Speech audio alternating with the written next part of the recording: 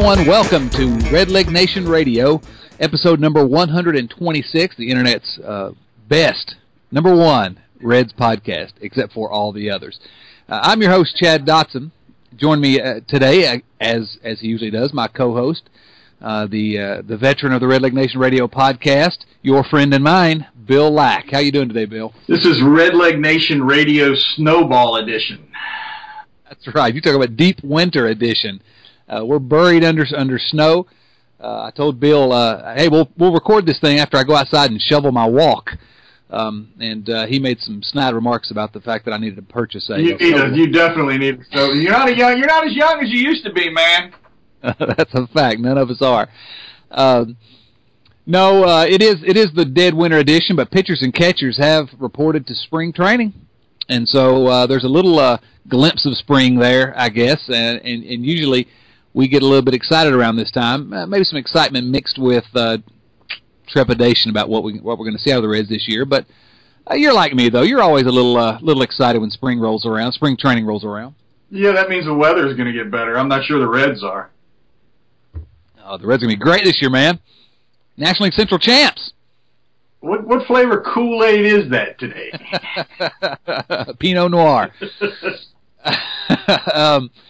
Yeah, well, I go back and forth. I don't expect the Reds to be great. We'll maybe make some predictions later in the podcast in terms of what record we expect the Reds to have. But one thing that you suggested when we were talking off air that we discussed would be some of the newcomers and what to expect out of these new additions to the team that may be interesting. And while I'm not particularly excited about the Reds' chances, because I think it depends on the Reds sort of walking a tightrope, which basically means that everybody's got to stay healthy. I think some of these new guys are interesting, and there are some things to watch this year. That this could be an interesting Reds team. Do you agree with me or disagree with me about that? I think they could compete if everything goes perfectly. I think that the chances of that happening are somewhere between slim and none. But So you're telling me there's a chance? There was a miracle on ice. If the Americans would have played that Russian team 20 times, I think they won the one game they would have won. Probably. So, miracles can't happen, but if I was a betting man, I would bet the Reds closer to the bottom of the division than the top. Well, given the weather outside, take a look outside your window. Do I hear you predicting the 2015 Reds miracle on ice? No. Oh well, I tried. I'm trying to get you excited for this year. I think that you're right. I think and I said it earlier about how the Reds have to walk the tightrope a little bit. They got to thread the needle, to use a different term. A lot of things have to go right. Really, all the main players have to stay healthy. I think the Reds could probably afford an injury to shortstop and nowhere else, really. Very, very thin. And that was the problem last year. They had a team that could have competed, especially given the sort of breakout years by Todd Frazier and Devin Mesoraco, but all the injuries everywhere else doomed them. This year, and the collapse of the bullpen. Well, exactly. True, no doubt. And that's going to be another thing the Reds are going to have to get better pitching from the bullpen, but I don't see that anything's changed in terms of what the Reds are hoping for, which is got to stay healthy. All these guys, we have some good players if they'll stay healthy, and I think that that's really the stated plan that's in place for Walt Jocketty and the Reds. And we all want to make fun of Walt, and there's plenty we can do to hammer Walt Jocketty. But as I look at this roster and the corner they painted themselves into with some of these contracts, I'm not entirely sure that's not the only strategy the Reds really could have employed here. If the window to be competitive is slightly open still, this might be the end of the road for that, but I don't know what else they could have done other than just hope for health this year, other than just absolutely blowing it up and starting from scratch. Well, and I think you made 2 points of things that I wanted to talk about. One is whether the window is still open at all. If it's open, it's just open a crack. And I think we both agree that everything has to go right for this team to be competitive this year. You got to get Joey Votto back, and I think he needs to be the MVP level Joey Votto, not the guy that's leading the league in on-base percentage. I think they're going to need more power out of Joey Votto. You have to wonder whether, what birds got left. Is Jay Bruce going to come back from a horrendous year? And then if they struggle early, don't be surprised if they're looking to unload Johnny Cueto early. Yeah, they're going to have to make some very difficult decisions. I think the window is open. You may be right that it's just barely open. It's just cracked. But I think it's still open because we can say, hey, look around the diamond. Reds have some decent baseball players everywhere on the diamond pretty much. If these guys stay healthy, you can sort of concoct a scenario in your head that ends with this team making the playoffs. And so from that perspective, yeah, the window's still open. This is it. This is the year. If the Reds aren't competitive this year or they miss out on the playoffs, they got a difficult decision to make regarding Cueto. I don't see how they can sign him. Maybe they can. I don't know what the numbers look like, but they're going to have some difficult decisions to make whether they compete or not. Just the question: if they don't compete early, then they can make that decision on Cueto a little bit earlier and hopefully get some sort of a return for him. If you were the general manager of the Reds, would Johnny Cueto still be a Cincinnati Red? Well, you're asking a tough question because, number one, I'm too much of a fan to be the general manager. I get attached to these guys because they're wearing the right laundry. They got the right uniform on. And I love Cueto. I've enjoyed watching Cueto pitch as much as any player that's played for the Reds or that's pitched for the Reds in my lifetime. I just love watching that guy compete. When you look at what the Reds are going to have to do to really sort of make the next competitive ball club here in Cincinnati, to put together the next wave, you got to look at guys like Cueto, and I hate to say it, but we've said it before here, Aroldis Chapman, and say these guys are assets. Can what we get in return for them, is that going to exceed what I guess the expected return would be if we pay them lots and lots of money and keep them around? Yeah, and the current value, And this goes to another thing another one of the things I want to talk about. And I think you talked about you're too big a fan to be the general manager. I think the Reds may have a bigger issue. They may have an owner that's too big of a fan to be a quality owner. Well, if there's any doubt that Mr. Castellini wants to do everything he can for this team to be a winner, you just can't argue that point.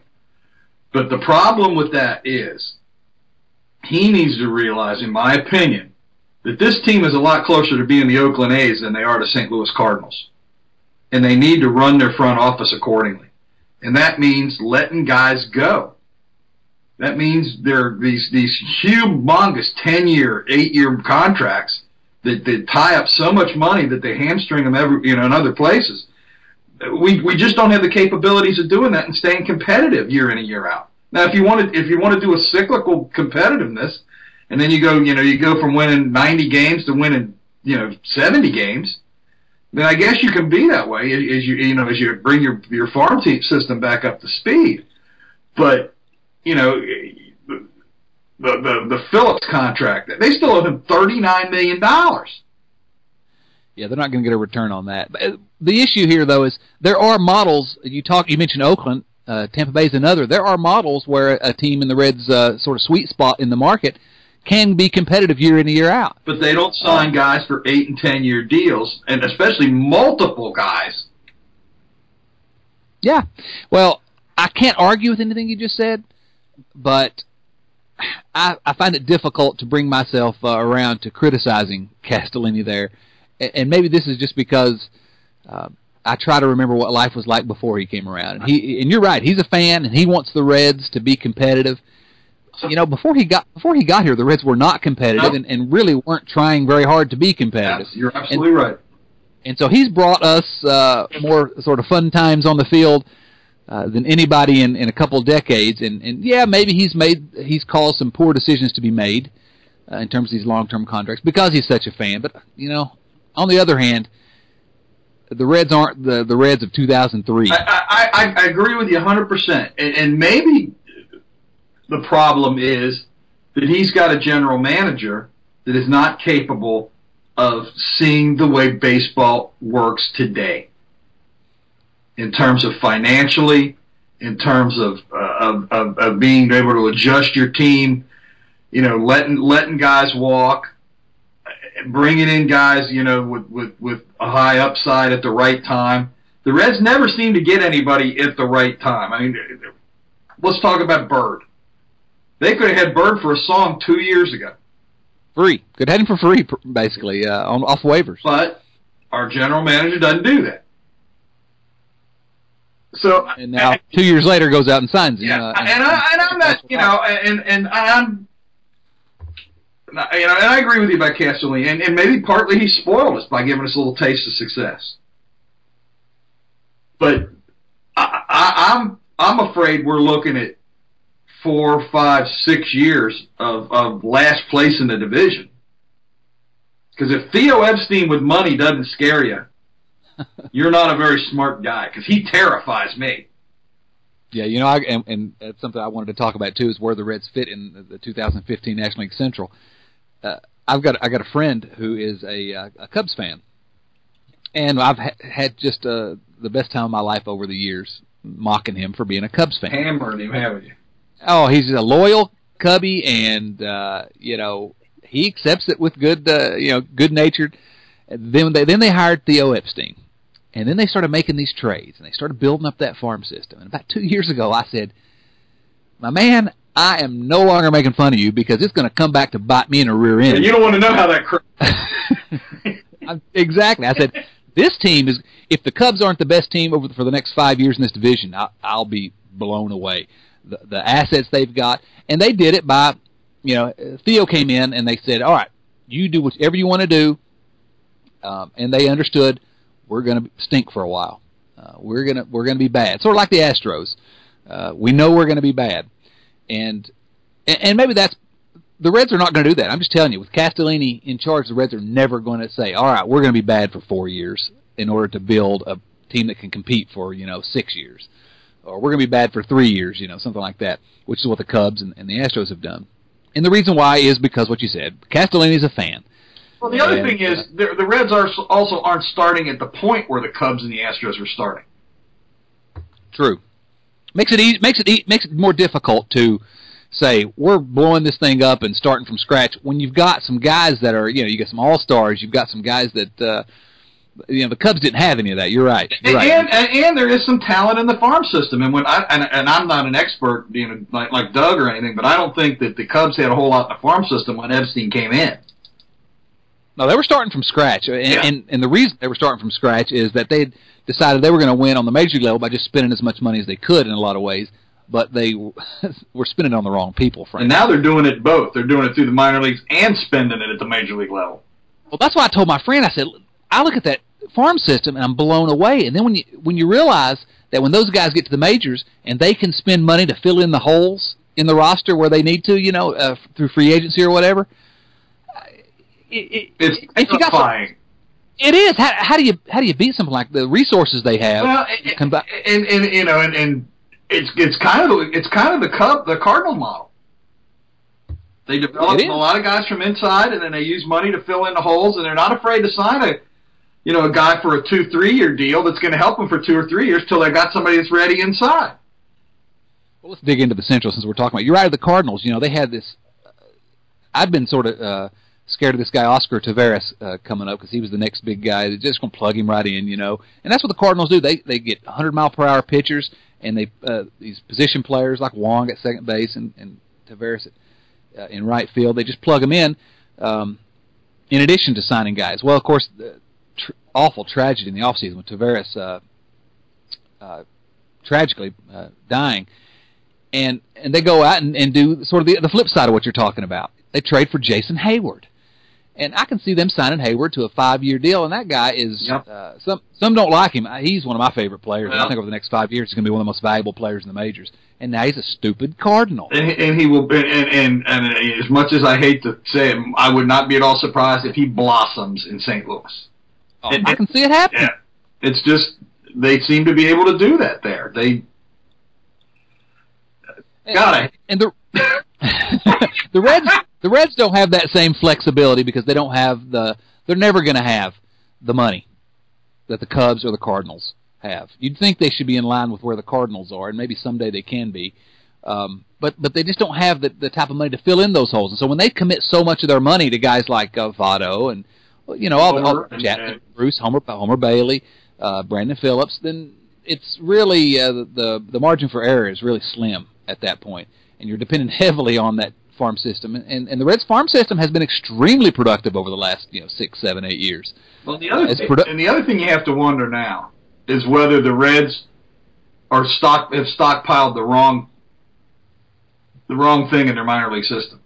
They're pitching heavy at a time when pitching is becoming cheaper. The value of pitching isn't as high as it was 5 years ago, and that's where the Reds farm system is strong. So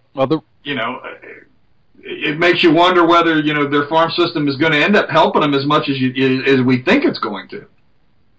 I don't know. I don't really know how to. They do have some great-looking pitchers. Robert Stevenson, Michael Lorenzen. Of course, I love Nick Howard, the guy they just drafted from UVA. Can't imagine why. Let's talk about UVA for a moment. No, we'll do our college basketball podcast some other time. It's okay. My guys won the crosstown shootout here last night, so that. I know, man. That was a crazy game. That was an exciting game. I had no rooting interest in that one, but I watched it as a fan of Cincinnati sports, and that was a lot of fun. You do have a rooting interest, so you're going to make half the people that listen to this. That's okay. Actually, I other than now that Bob Huggins is no longer at the University of Cincinnati, I have no problems rooting for the University of Cincinnati, other than the night they play Xavier. Not a Huggins fan, huh? I think Bob Huggins is a scourge on the earth. No, really. Tell me what you really think. Well, I'm such a quiet, shy, introverted guy. You have a hard time pulling opinions out of me. Yeah, really. I think, not to go off on that tangent, but in terms of Xavier and Cincinnati, Mick Cronin and Chris Mack, those guys are two of the better, in my opinion, and I watch a lot of college basketball. I love those guys. I think they both do a great job. And Cronin's, and they're both Cincinnati guys. Yeah. They're both, and I think Xavier finally decided they were going to hire somebody from here that won't leave. Well, and it's worked. It's worked. But I don't want to get off on a college basketball tangent here, but if you think about the hires that Xavier's made in the last 25 years, they haven't made a bad hire. No, they've all been great and been successful elsewhere is the problem. Yeah, I mean, you go through Bob Stack and Pete Gillen and Skip Prosser and Thad Matta and Sean Miller and now Chris Mack, and I'm probably forgetting somebody in there. I mean, that's a pretty strong run of college basketball coaches at one school. It is, and you're right. There's no reason that Xavier shouldn't, and Cincinnati, University of Cincinnati as well, shouldn't be a destination position. I know they're not in the ACC or anything like that, but they're good schools, good market for college basketball. And like my guy Shaka Smart has shown in Richmond, Virginia, you can be successful in a market if you just want to be loyal to it and make it your home. And I think both. UC's got to get into a better conference, though. They're programmed to be stuck in the conference they're in. I agree. That AAC is just. But on the other hand, I'm not sure where they go. I'm not either. They missed. I know they wanted really badly to get into the ACC, and that just was never going to happen. Anyway, and I'm not really sure why, because I mean, for years and years and years, they were competitive on the same level at Louisville. Well, and in terms of they're competitive in the major sports. Yeah, and they're it's a fairly strong football program. It's yeah, and the ACC doesn't require a fairly strong football program. As we mentioned, I'm a fan of the University of Virginia Cavaliers. Yeah. Speaking of which, let's just say we're talking about coaches. Tony Bennett, best singer in America, best college basketball coach in America. You think so, huh? Oh yeah, I'm telling you. Okay. Best basketball coach in America, Tony Bennett. No prejudice there. Of course not. Of course not. You kidding? Completely objective. All right, where were we? Nick Howard. That's where we were. Yeah, I can't mention Virginia without getting out because for the first time in many years, I'm excited to be a Virginia basketball fan. Who did a couple weeks ago on TV? Team with a D, started with a D. Duke. That's the name of it. Duke? Oh, the team with 3 losses in the ACC. Virginia's in first place, only 1 loss in the ACC. Yeah, who'd they lose to? All right. Okay. back to the Reds, if we could. You're right. The Reds have a good farm system. Well, I don't know about if it's a good farm system, but there's a chance that sort of the high-level prospects in the farm system, and I've seen this from several analysts, could develop enough to where they sort of outperform where the farm system's ranked at this point, which is middle of the pack. Numbers I've seen were like 15, 16, 17, right in there. Yeah. Middle of the pack. Yeah. But, guys like Stevenson and Lorenzen and my guy, Jesse Winker, who I wish was starting in left field for the Reds this year, those guys are going to be pretty good Major League players, and there's some other ones as well. So, but the problem is they have to. They've got to come through. Oh, while we're talking about minor league guys, let's send our congratulations out to our buddy Tucker Barnhart. He got engaged, getting married in November. Congratulations or condolences? Congratulations now. Oh, okay, yeah, absolutely, Tucker, that kid. I'll never do anything but cheer for that guy. What a great kid. Great. Once again, he's following in Devin Mesoraco's footsteps. He's going to be about a year behind Devin in the marriage line. There you go. And he's and before long, he's going to be Devin's sort of caddy. Yes, I think that's true. Speaking of, did you read Devin's quote today in the paper? I don't think I saw it, no. Devin said, "I'd like to catch 161 games, then take a day off after we clinch." Well, I like the enthusiasm. I'm not sure that's the best way to keep Mesoraco healthy all year long. I'd rather him play 130, 135, maybe pinch hit. But I like the fact that he wants to play every day. I do too. Well, he's gone a couple years where he was desperate to play more and didn't get a chance, and you saw what happened when he finally got his chance. Yeah. But we talk about some of these bad contracts, but while we're on Mesoraco, the contract that he just signed with the Reds, I thought that was outstanding. That's the type of guy you want to lock up for 4 years. And I like the Frazier deal. Yeah. Well, yeah, I like the Frazier deal because they didn't go more than 2 years. Yes. Not that I don't like Frazier. I do too. Just where he is in his career, I thought that was a smart move. Now, I did have a friend of mine, one of my good buddies. He called me that day and he goes, he says, I understand it's a good deal and everything. He said, but in the realm of the real world, he said, the fact that Todd Frazier, who's a good player but not a great player, is going to make $7.5 million next year just baffles me. That's the market, though. I agree. Yeah, he'll earn that money. It depends on how you define earn. Nobody that plays baseball earns $7.5 million. Well, I'm not going to argue that with you. But when you look at the market and what other guys are getting paid, I understand what you're saying. He's not going to be overpaid for among his peers. But yeah, I understand. I wish they'd pay me that for a couple of years, and then I'd quit and just write. Just 1 year, half a 1 year, 3 months. Well, exactly. But yeah, both those deals were outstanding moves by the Reds front office, I believe. Yeah, and I don't want to let that get away in sort of criticizing some of the other deals because I thought they were smart deals, and Mesoraco, where are you going to find a slugging catcher like that? Get him now, and then what they're doing is they're locking up his prime years. We talk about the Reds signing guys after their prime, like Brandon Phillips. Mesoraco, they're locking up his prime years, and that's a good deal. You want to talk for just a moment about some of the newer guys that are coming in? Because I think there's some interesting names. I don't think any of the new guys, everyone wanted the Reds to sign some big slugging left fielder. They wanted them to trade for Giancarlo Stanton or somebody to play left field. That was never going to happen. They got Marlon Byrd, who I think is probably the least interesting name on the of all the newcomers. But he's going to be better than what they had in left field last year. Exactly where I'm going. Say that. He's maybe just a marginal upgrade, but it's an upgrade. Yeah. It's something. Right? And it's possible that he could have a very good year in this ballpark. Well, he'll hit for some power. I mean, he'll hit some home runs, and the Reds got precious little of that out of left field. He's projected right now at a 271 average, 314 on base, 481 slugging. Now that on base I don't like because frankly, this Reds team needs guys that can get on base. They got too few of those. But Zips, which is Dan Zimborski's, I can never pronounce his name right, projection system. I love looking at it. Projects Bird for 26 home runs, 91 RBIs at Great American Ballpark. I think Reds fans will be very happy with those numbers. Yeah, where do you see him in the lineup? 5, 6? No. I would say maybe 5. Yeah, maybe. I wouldn't be surprised if they've got him batting 4th. You think? Yeah. Votto, who else? Votto 3. You thinking Votto 3? Bruce. Well, man. Votto 3, Frazier 4, Bruce 5, him 6. Where's that leave Mesoraco? Well, catchers hit 7th, you know. That was Dusty Baker. Oh, I'm sorry, that's the wrong manager. You're right. What about or is Mesoraco in the 4 hole? Now we talk about how this team's not going to be competitive, but if those guys are healthy, that's not a bad middle of the order. Assuming we got somebody getting on base, then we get back around to Billy Hamilton. Is he gonna? He's been working all. You hear this every year. He's been working on his bunt.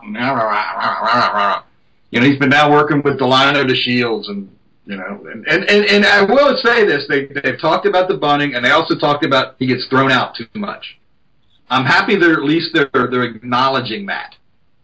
He's a kid. He's I'm not picking on Billy Hamilton, please. I know. I'm just saying I'm happy that the Reds front office acknowledges what he needs to improve on. Yeah, absolutely, and he does need to bunt. And I don't like bunts, but this is a guy that can use the bunt as a weapon.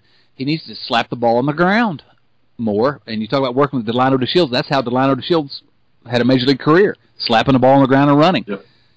So he needs to give up on the home runs and put the ball on the ground. So if he can just get a little bit better plate discipline, he can be good. But I don't know this lineup. Votto second?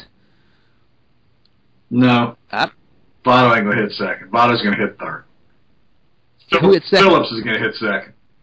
Dear Lord. I mean, do you think he's not? No, he probably will, but come on. He's the 7th, at best, the 7th best hitter in this lineup. I mean, it depends on how you define it. I think he's a better hitter than Billy Hamilton. I'm not sure he's not the offensive weapon that Billy Hamilton is.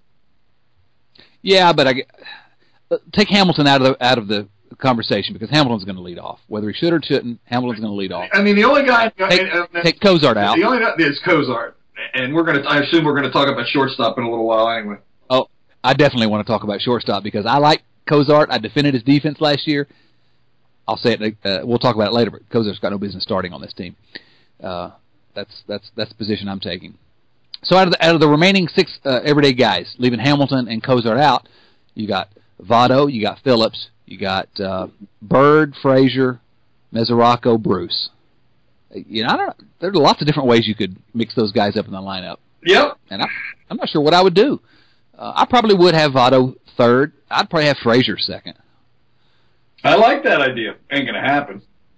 No, it's not gonna happen. Frazier second, Votto third, Mesoraco fourth, Bruce fifth, Frazier Bird sixth. Bird sixth. No, Frazier second, Bird sixth. Oh, Frazier second. Well, that ain't gonna happen. Well, I know, but let me dream for a moment here, would you please? Hamilton, Frazier, Votto, Mesoraco, Bruce, Bird, Phillips seventh, and Cozart, although I don't want Cozart to start, but we'll say for now, Cozart eighth. That's the lineup I would go with. Now tell me how you disagree. I like it. Ain't gonna happen. You're right. What will happen? What do you think Price will do? I think Phillips will hit in the 2-hole. Dear Lord, can we just? All right. This has been Red Leg Nation Radio because I don't want to talk about the Reds anymore. We're done. Good night. And yeah, you're right. You're right. And you know what a big fan of Brandon Phillips I am. Oh, huge BP fan. So, but anyway, let's talk about some of these other guys. All right, let's talk about it. Bird again. I think Bird's going to be okay. I don't hate the move. I just wish the Reds had gotten. They could have had him 2 years ago. Yep. We wouldn't have had to fool with Ludwig and Heisey out there last year. That's what frustrates me. Not that that I dislike having Marlon Byrd on the roster. Just would like to have him a couple of years ago when we could have used him and could have kept the Pirates from getting him.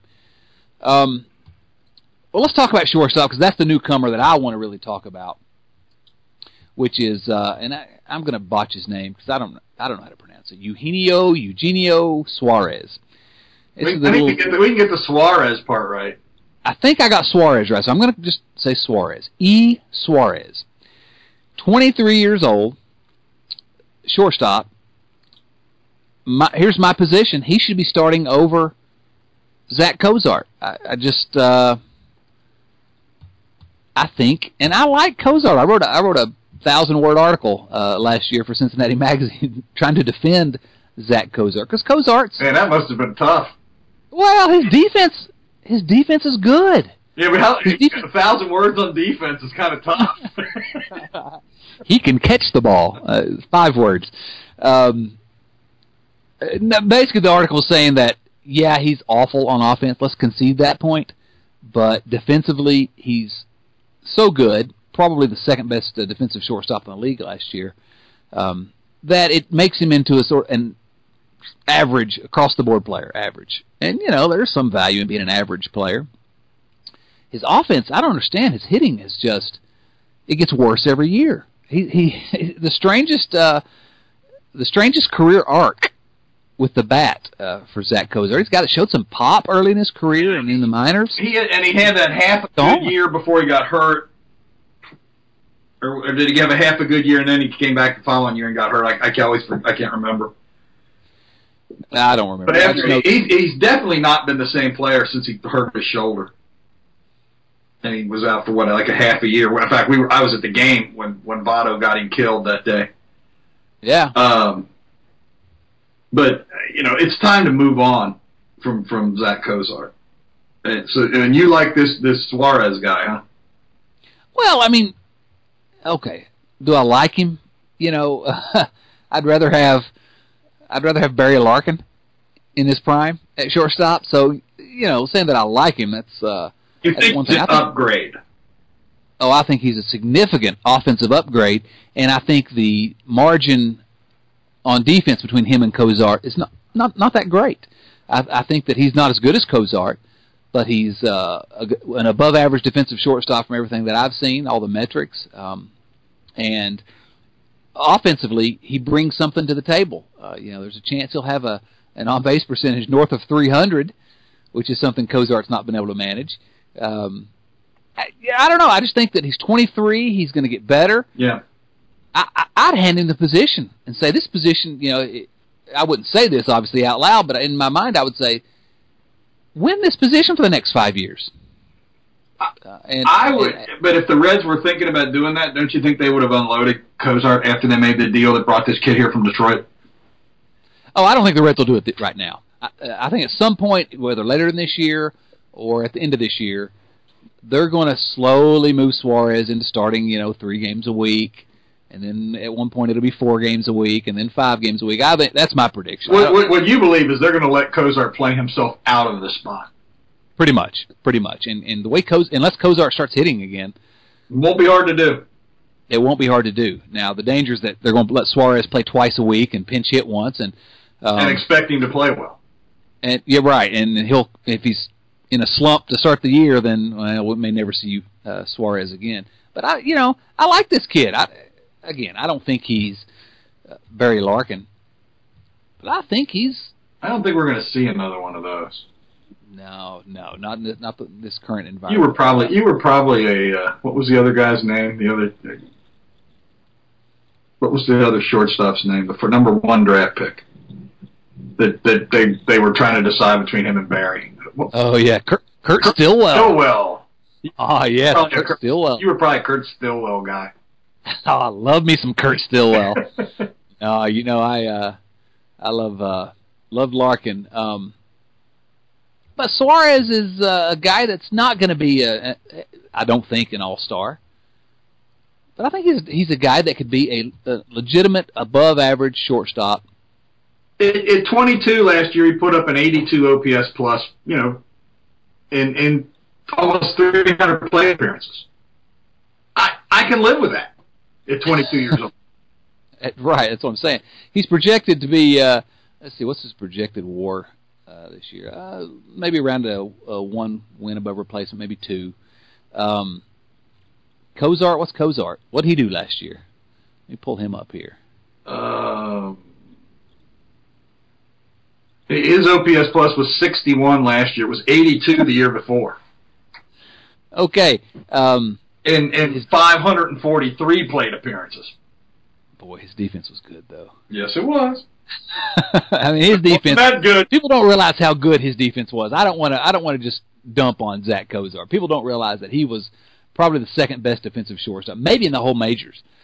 But man, when you hit like that, 221 average, 268 on base percentage, a robust 300 slugging percentage. Yeah. You know, That's fast. And in 543 plate appearances, he hit 4 home runs, and he plays in Great American Ballpark. Right.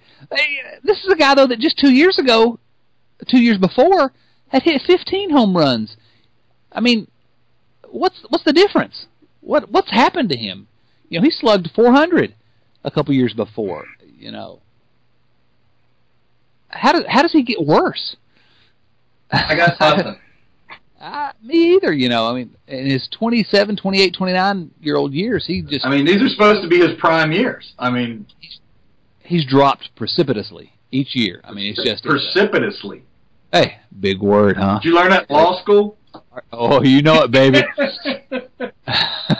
So, you know, I like Kozart. He does have a good glove, but I think I'd hand the thing over to Suarez and say it's yours. You know the guy that's one of the non-roster guy that kind of tweaks my interest a little bit is this Chris Dominguez. Oh yeah, he's a young guy. He doesn't have hardly any major league experience. He's gonna be like 27 this year. He's a number 3 draft pick, and he's got some pop. He can play multiple positions. I think he's an interesting idea. It's not like we got a whole lot of guys that can hit on the bench.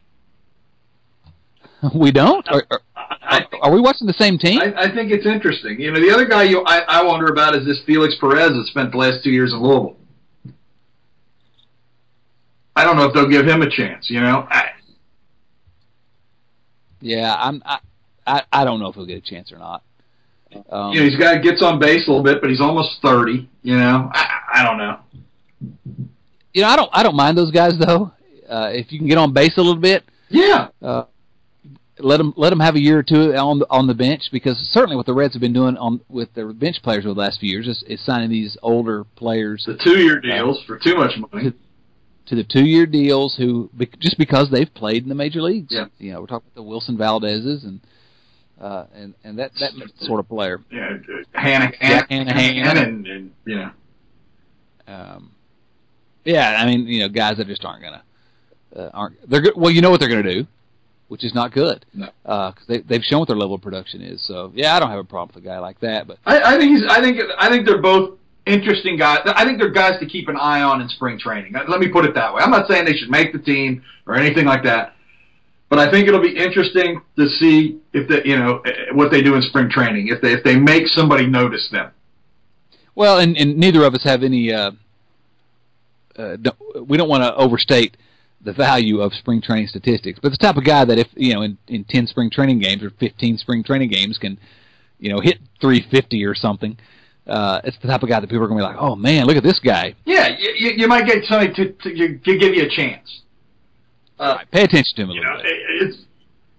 And I agree with you wholeheartedly on spring training stuff. It's just like the people that were going crazy over Chris Negron after he had he had a pretty good half or third of a season or whatever it was. However many games he played, at the end of last year, and he played pretty well for this ball club. He did, but he played a lot of years in the minor leagues where he wasn't very good. Well, and he's projected to a 267 on base percentage over 400 plate appearances if he makes the major league this year. This year, if he gets 400 plate appearances, this team's in a lot of trouble. That's a fact. That's a fact. Yeah, but so he is what he is. He's what we saw. What he's been his whole minor league career, not what he's been. And he played well for the Reds at the end of the season. But small sample size warnings. Yeah. Everywhere. Whoop, whoop, whoop, whoop. Exactly. In terms of other guys that are maybe some interesting players, let me pull up the Reds roster here and see who else I was thinking of in terms of. Well, there's some interesting guys on the pitching staff. Right, but I can't remember if there's anyone else on the position players. In terms of position players that I thought would be interesting to watch this year. We had Bird, we had Suarez. Those are the two guys that I. Yeah. We got Skip Schumacher coming back. Oh man, can we spend the next 20 minutes talking about Skip Schumacher, please? If you are, I'm going down and having dinner. I'm checking out. All right. Talk to yourself. No, there's not anybody really else that I was really see, not. I mean, is Donald Lutz going to break through maybe, and become the hitter that they keep telling us he can be? Who knows? I don't know. If he is, he's a bench player, in my opinion. Yeah, where's he going to play? It'd be good to have a guy with some pop on the bench. Again, they brought Nefi Soto back again. They released him and then brought him back. Blah blah blah. It'll be interesting to see how Jesse Winker does in spring training.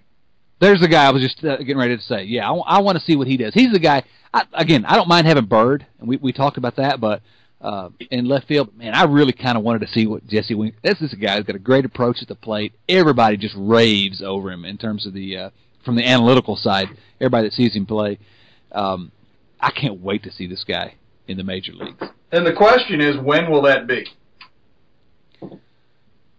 Well, and I have no, I'm not one to gauge. I tend to believe he'll start the year in Pensacola. Mm-hmm. Then if he plays well, I expect him to be in Louisville by Memorial Day, and maybe a September call up. If the Reds are stinking the place up, they could unload Bird and he could be up at some point in the summer. Well, he's definitely a September call-up. I think that's at minimum. If there's injuries, what we're going to see is, and this is injuries. What we're going to see are guys like Jason Bourgeois and Yorman Rodriguez, who he's interesting. Those are the guys. I can't root for a baseball player named Bourgeois. I just can't. Well, all 5'9" of him going to come up here, and I don't know. He's probably inadequate. Now, don't be bad-mouthing the short guys. I'm not. One of our favorite guys, Tucker Barnhart's a little guy. Well, he's 5'11" at least. Bourgeois a little shorter. He's not Juan Duran. There is no way in the world that Tucker Barnhart is 5'11". He is listed at 5'11". Well, whoever wrote that lied. Just like back in the day when Charles Barkley was listed at 200 pounds. There's no way Tucker Barnhart's taller than Brian Pena, and they've got Brian Pena listed at 5. I think these are backwards. That's funny. I think on this roster that somebody made a typo and they've got Pena and Barnhart backwards.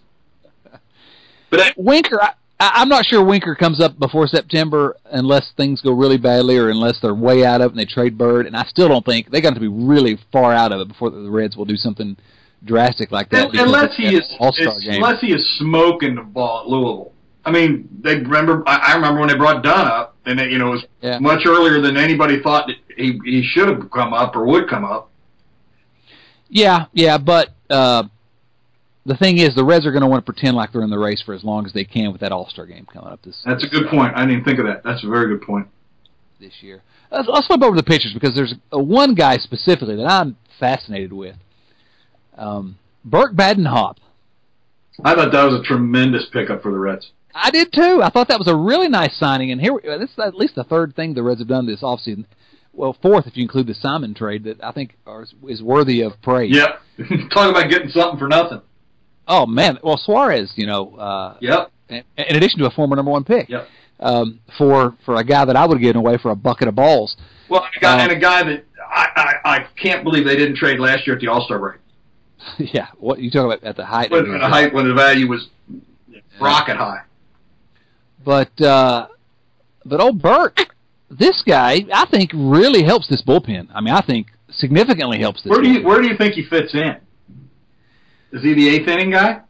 I think he should be the 8th inning guy. But I don't know. I don't know where the Reds are. I really look forward to actually seeing. Of course, our manager is starting to talk about guys throwing 2 innings again. He was talking about that yesterday or today. Yeah, well, he said that last I'll believe it when I see it, I still think he'll go with guys like Hoover or Jumbo Diaz before he'll go to Badenhop early. Sean Marshall should be your guy. Hop was fabulous last year. He was, and even the year before that, he was pretty darn good. Smart guy too. If you ever get to read an interview with him, he studies Fangraphs, his stats, to figure out what he's doing the best that he can sort of maximize to maintain his edge. Smart guy. I think we're going to love having that guy around. Have we ever had a pitcher that weighed 315 pounds before? Oh, Broxton had. I don't know what Broxton was. Yeah, listed Broxton was pretty close. Yeah. Yeah, he had to be somewhere close. Yeah, Jumbo comes by his name honestly. Yes, he does. Yeah, I don't mind Jumbo. I don't mind. Everybody hates Hoover, and he had an awful year last year. But relievers are relievers. He may come back. Liqueur's Liqueur. I expect Hoover to come back, but I readily admit I'm a fan of the kid. I like him. I think he doesn't duck. When he pitches bad, he admits he doesn't make excuses. He doesn't. He's not the Andy Dalton of the Cincinnati Reds. What you're basically doing is you're replacing Logan Ondrusek with Burke Bedenhoff. That's an upgrade. You think? So, and if they, Sean Marshall, I'm getting tired of the articles about him. Marshall was an outstanding. I thought Marshall should have been the closer for this team a couple years ago when we talked about putting Chapman in the rotation. Well, we were wetting ourselves when they traded for Marshall. Oh gosh, yeah. I mean, and if he'd just been able to stay healthy, that guy, just a great pitcher. But I don't, it's gotten to the point where it's just shut up until he can pitch. Yeah, I don't even want to hear about him until he can pitch. He's Nick Massett. We're going to keep hearing reports on him until he finally goes to the Rockies. I mean, I love the guy. I think he's a much better pitcher than what Reds fans believe. But I'm tired of hearing about him. I'm afraid his career's over, frankly. So, who are the 4 and 5? If you had to pick right now who the 4 and 5 would be the first week of the season, who would you say they're going to be? If I'm choosing right now, I go Tony Cingrani at 4. I'm not saying if you were picking right now. They're just asking you who you think will be there. All right, if it's who I think will be there. If it's who I want there, I'd put Chapman up there. But I think I think it's Tony Cingrani. And I think it's Anthony DeSclafani, the guy they got in the Matt Latos trade. I agree with Miami. I think by the end of the year, though, I think Iglesias is in the Reds rotation. Iglesias is an interesting guy. I think he starts the year in the Reds bullpen, and he's in the rotation by the end of the year. Well, I think that's going to be an interesting thing to watch in spring training. They say we want him to be a starter. He's never really had starter's workload. And that way they could hide his innings for part of the year. Or do you think they'll send him to Louisville and let him start in Louisville? Well, that worked so well for Aroldis Chapman. Yeah, well, I don't know if you saw the article. I think it was in today's Inquirer. Brian Price had a quote saying basically we want Iglesias to be a starter. Yeah, the guy that was a starter in Cuba, they turned into a reliever. And the guy that was a reliever in Cuba, they want to turn into a starter. Well, here's what he said. He said, we want him to be a starter. But, quote, there's always a chance if he'll help us better in the bullpen, we'll use him as a relief pitcher. But that would be without quitting on him as a starter. I know we heard that before with Chapman. I know I'm on thin ice. We really do fancy him as a starter at this point. So that statement made absolutely no sense. Yeah, you try to decipher it. If he was standing before you in the courtroom, you'd hit him in the head with a gavel. Probably. But if Iglesias probably can help the Reds out of the bullpen from day one, from opening day. I agree. But is he going to be better as a starter in the long run? If so, I don't know what the right strategy is to turn him into a starter. You let him pitch some maybe pitch him in the bullpen to start the year, then drop him to AAA to let him expand his workload a little, stretch his innings out a little bit, and then bring him back up as a starter. I don't know what the answer is, but he's going to be a really interesting guy to watch. He's the most interesting guy to watch in terms of what the Reds do with him, because he's got 4 pitches. He throws hard. And you hope they don't screw him up like they did Chapman.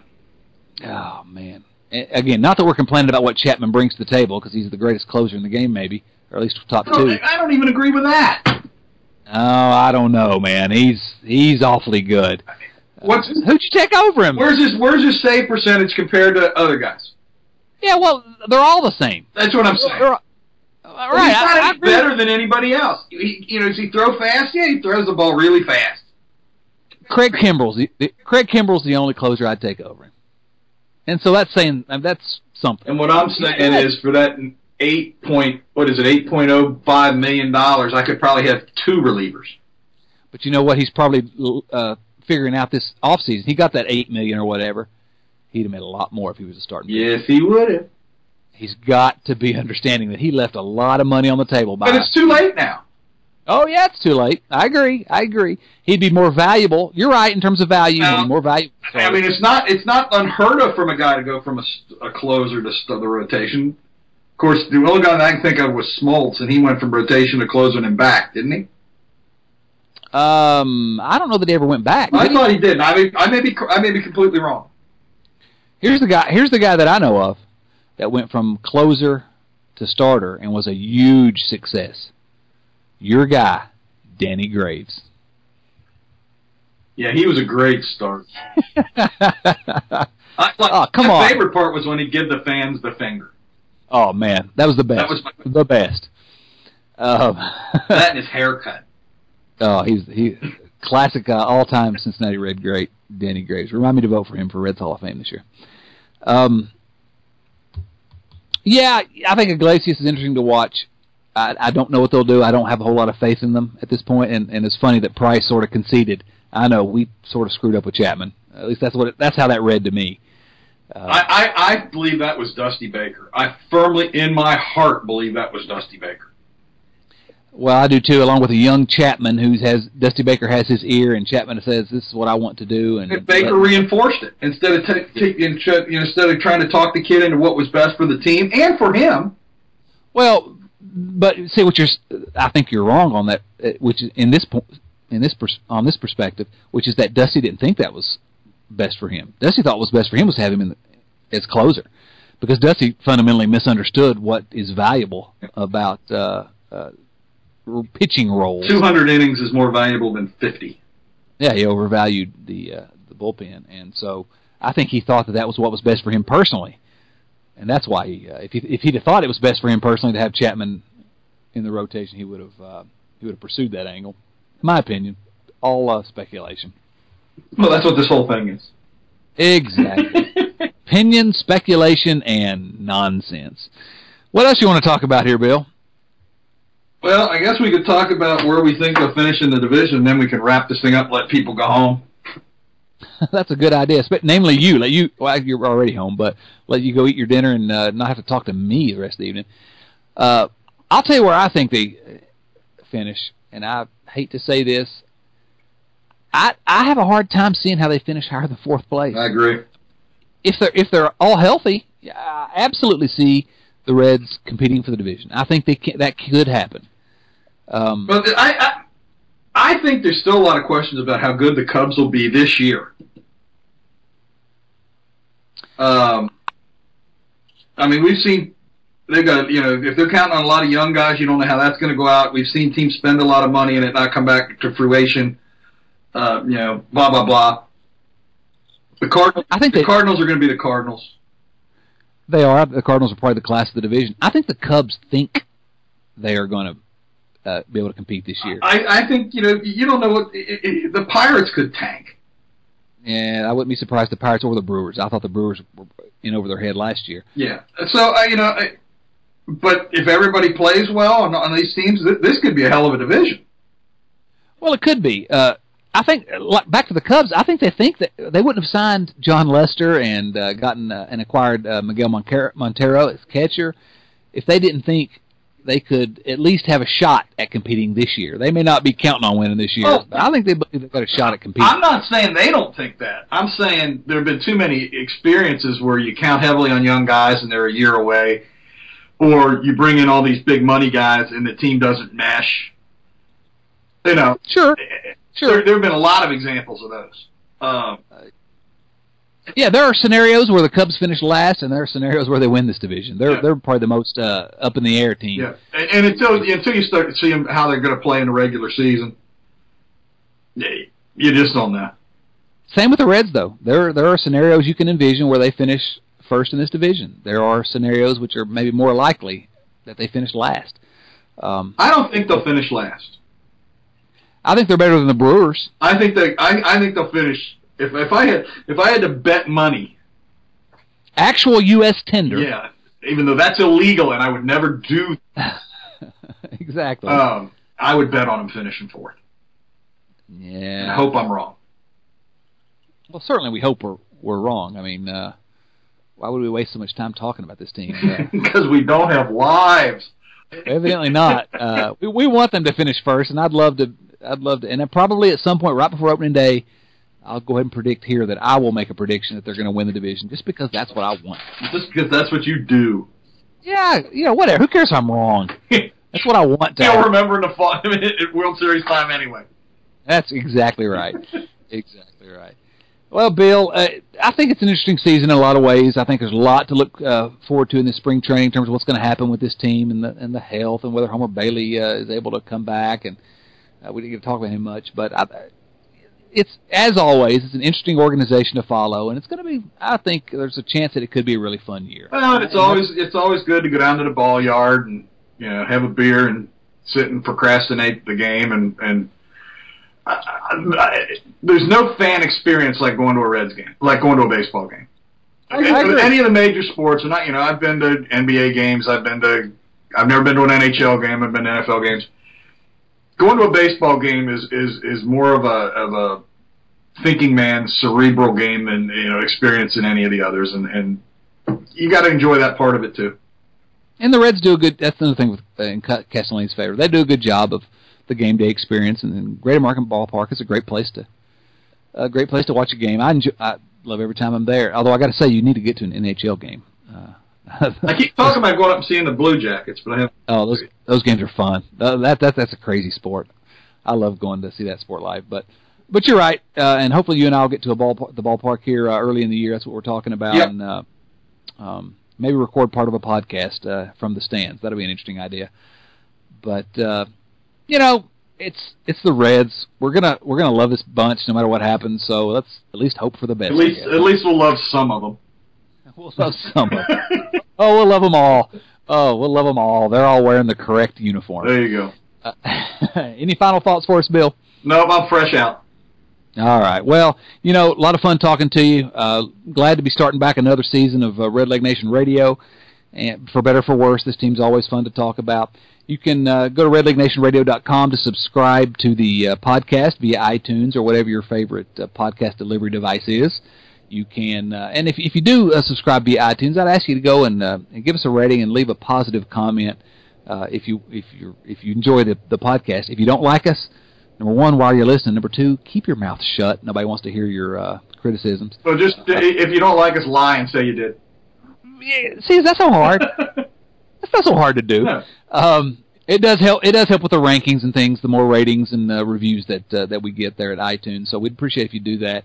Go to redlegnation.com every day for analysis of Reds baseball. Follow Bill at Bill RedlegN on Twitter. We got to get you back on Twitter more often, man. Yeah, I don't do a whole lot of that. Need to get you back there. You can follow me at DotsonC, DOTSONC. But you know who is following me on Twitter now? Who's following you? Sabrina the Teenage Witch. Really? I have no idea why. That's a little strange. I know. What's her name? Melissa Joan Hart. That's her name. Very, very impressive. You're going to have to tell me when we get off air about you and Melissa. I just told you everything I know. Oh, Clarissa explains it all. You can follow at Red Leg Nation. Follow us at Red Leg Radio as well on Twitter, the podcast feed. But mostly, subscribe to the podcast. We really appreciate you downloading this thing and listening to us. As we say just about every time, I don't know why you would. You got a lot of things you can do with your entertainment time. Really appreciate the fact that you take the time to listen to us ramble on. For Bill Lack, this is Chad Dotson saying, so long.